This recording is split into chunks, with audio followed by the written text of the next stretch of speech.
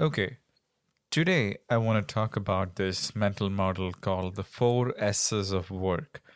And I came across this in a book called The Happiness Equation by Neil Pasricha. I'm not sure if I'm pronouncing his name right. But the title of the book is The Happiness Equation: Want Nothing plus Do Anything is equal to Have Everything. So I haven't read the whole book, but I was looking at this one particular aspect of the book. It's chapter 7 of the book, and he talks about the four S's of work. And I have been thinking about this topic, about the importance of some kind of a structured work, and why is it important for us to have some kind of work that is structured and there is like a proper goals and systems and everything, right? So, okay, so let's get down to this mental model and let me give you a brief overview of what he's talking about. So, he starts this chapter with the question, why work? Let's break it down. And then he has this first S, which is social. And he says, basically, we have been like hunter gatherers millions of years ago. And then, it's no secret that we survived not because of our brutal strength. Because if we are doing a comparison based on strength, all the other animals, most of the animals out there in the wild will easily overpower us, right? And the only reason we survived because of our intelligence and our brains have been more developed. And then because of those highly developed brains, we also have the ability to cooperate with fellow members of our species, even beyond the genetic pool. So that is what makes us special, and that's why we survived. And that's why we are the number one species on the planet. And that's why we have control over the whole earth, for better or for worse. So basically, he says, our brains were the foundation of our development as the most social species on the planet. Because, to put it simply, if you weren't social back then, you died. Today, study after study shows that it is our social connections that are the single biggest driver of our happiness. New York Times bestselling author Daniel Gilbert writes in Stumbling on Happiness, if I wanted to predict your happiness and I could only know one thing about you, I wouldn't want to know about your gender, religion, health, or income. I'd want to know about the strength of your relationships with your friends and family. So, being social is part of our DNA, and we are essentially social animals. So, having that kind of social interactions is very important for our mental and emotional well being. And obviously, if you look at the way work is structured today, majority of our time is spent in the working environment. You work like 40 hours a week, so 8 hours in a day you are spending in your office, or you're spending interacting with people who are your co-workers or colleagues.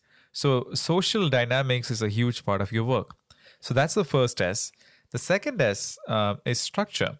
So he says that, basically whether you're rich or poor, there is just one common thread between you and the rich, right? Or whoever you are.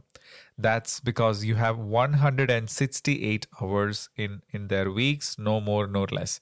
So even the richest man in the world, he can't buy more time. It's just not for sale, right? So time is a truly scarce resource. The only truly scarce resource is time, right? Everything else you can really buy with money, but you can't buy more time with money.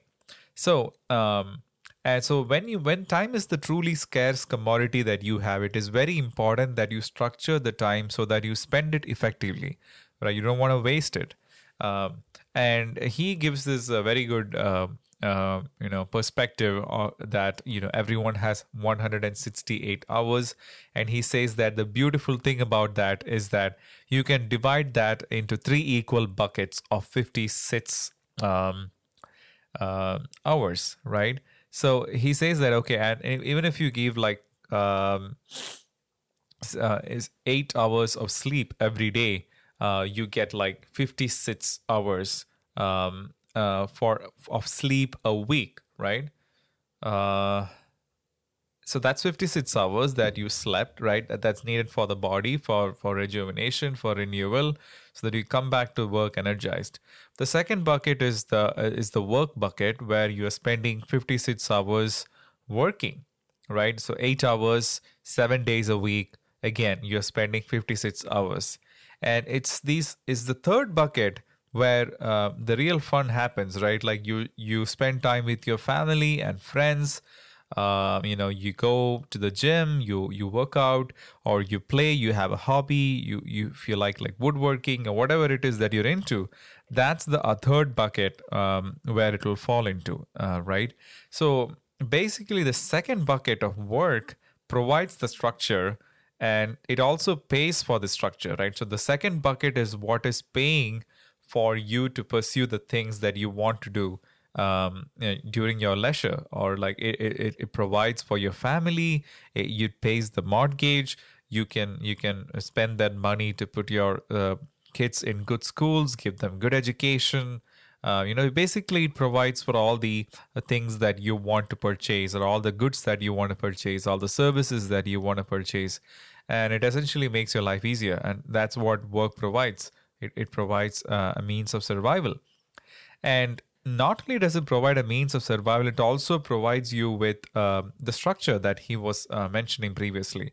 And one of the key things that a lot of research have found out is that when this structure of Monday to Friday, 9 to 5 lines disappear from our weeks, our lives get blurry, right? He says, you always feel the drain of wanting to work. You need money, you need social stimulation, and you always want to balance this by spending time with family, friends, and kids. Having a sense of stimulation is about embracing your inner 3-year-old. Every day at work, you experience hundreds of tiny joys. They're easy to overlook, but work exposes us to simple joys every day. When everyone nods at the thing you just said in the meeting, the guy who fixes the photocopier for you, coming back from lunch to a way better parking spot, when the meeting ends early, a coworker showing you a keyboard shortcut on your computer, leftover cake in the office kitchen, the feeling you get after finishing a big project right at the deadline and knowing you did a great job, when someone decorates your cubicle for your birthday. So these are all like good moments that happens at work, and you get that social interaction, you have that structure. So that's all about structure. And lastly, the last S is, I think that was stimulation. I missed an S. So this was the third. What I just read was under the title stimulation. So basically, we need that stimulation. Everyone thinks that, their ideal life is one where you just sit on a beach and that's going to be like paradise where you do nothing. But like the moment you go for a long vacation, you understand that this is not fun at all. That stuff gets old real fast and boring real fast. So you realize that you need some kind of intellectual stimulation. You need some kind of mental stimulation, physical stimulation, and that's and work provides you with that. Like if you I'm not talking about like work that is like backbreaking, but I'm talking about work where you have some real intellectual stimulation. Like if you are into like product development or like in engineering or like whatever you're into, ideally you are working in some kind of a knowledge work domain where you can solve real problems that have real implications in the world. And that brings us to the last S, which is story, right? And he goes on to give the story of a pacemaker, the inventor of pacemaker, J.A. McWilliam, who invented the pacemaker in 1899, and how he went on to start the company and stuff like that. And eventually in the 1960s, fully implantable pacemakers were popularized by this company called Medtronic. And he says the mission statement of Medtronic is to contribute to human welfare by alleviating pain, restoring health, and extending life. So what a great mission. And I work for Pfizer right now in 2021.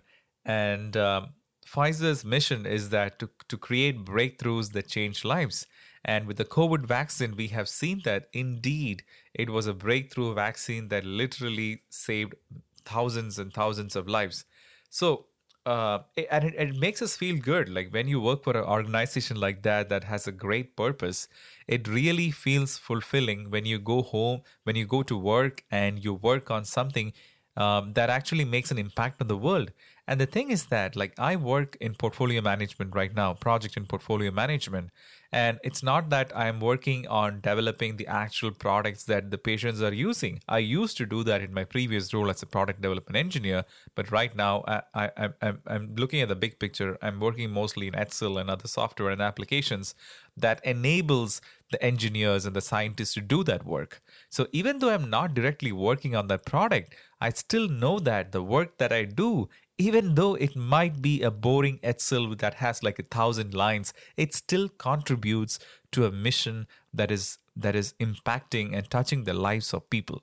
So every company has a story, and the better that story is, the better you feel by working.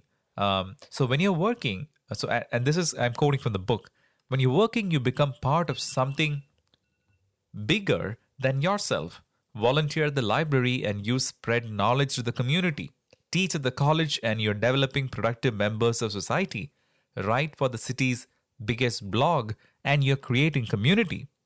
And what does retiring do? It chops you out of a productive story. You aren't part of something bigger than yourself anymore. And this hampers your ikigai.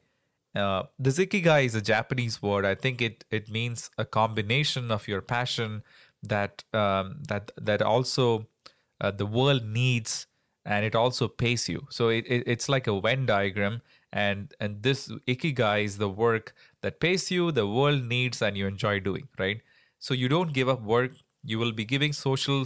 So if you give up work, basically he's saying that you'll be giving up this social structure, stimulation, and story you get every day from being there. Forget the money. You lose the 4 S's, and they're much more important. And I have been thinking about this a lot, because recently there is a lot of discussion because of the creator economy. People are saying that you don't need to go for work anymore. You can be financially independent early. You can retire early and do whatever you want to do. But most of the people that I have seen, they are equally confused and equally lost. And one of the problems with being a creator is that you really you are not connected to a large goal or something much larger than yourself, right? Like sitting here and writing blog posts every day or making podcasts may seem like fun when you imagine it, but like you lose that sense of like social fabric in which you were embedded in a regular work environment. And the reason why we have, in many cases, we have to work for a company is that it is because the work that these companies are doing is not something that an individual can accomplish on his own. For example, like in my case, like developing a medical device or developing a drug product or a medicine, it's an immensely complex endeavor that no one person knows how to do. The only way we can do this is by through specialization and exchange of knowledge and collaboration. And and along with the regulations and all these things that needs to be taken care of, and if you think about all the expenses and the amount of capital that is required to produce these kind of medicines, the corporation is a natural evolution. The only way you can create this kind of medicine at a reasonably affordable rate, and even that's a whole other conversation whether medicines are affordable or not, but for the majority of the case it is, I would say. And the only reason that is possible is that we should not take that for granted, is that corporations exist, and at that large scale we are able to bring down the cost that is affordable to people, that is more accessible to people, that makes medicines more accessible.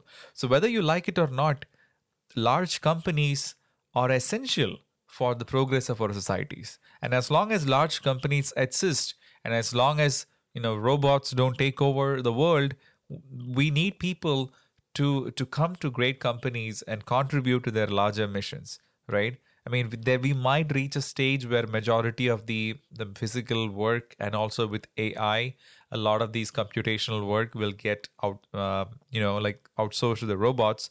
But we still need engineers and scientists and creative individuals contributing to the mission.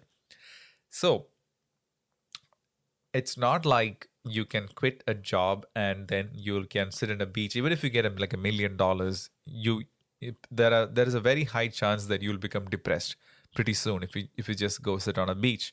or you will end up drinking and like destroy yourself. So the case he's making, I actually agree with him that work is an essential component of every human being's life, and whether you like it or not, you will have to do some kind of work. Even if your dad is a billionaire, like it is in your best interest to find something, find a problem in the world, find a challenge in the world, find a situation that needs a solution, and then use yourself to solve that solution, and maybe pick up some skills and knowledge that you can use to solve that problem, and in the process you yourself grows, right? So yeah, so that's something that I thought was very interesting. And there is also this other mental model, which is I saw on jamesclear.com, the author of the book Atomic Habits, and he talks about this four burners. So instead of four S's, and this is not just about work, he just says you can divide your life into like four burners, and one is family, the second is friends, your health, and work. So he's basically saying these are the four important categories in your life, and one of them is work. So yeah. So I don't know. From what I have thought about, from my personal experience, I feel like it's not that work is a bad thing. It's that most people who say that they just want to quit their jobs and do something else, either they're stuck in places where they hate the people whom they work with, or the work sucks, like the work is not enjoyable, or the work doesn't give them any actual challenge, or the work doesn't contribute to any meaningful purpose or mission. So I will stop here. If you have any thoughts on the importance of work, or your personal ideas on this, let me know.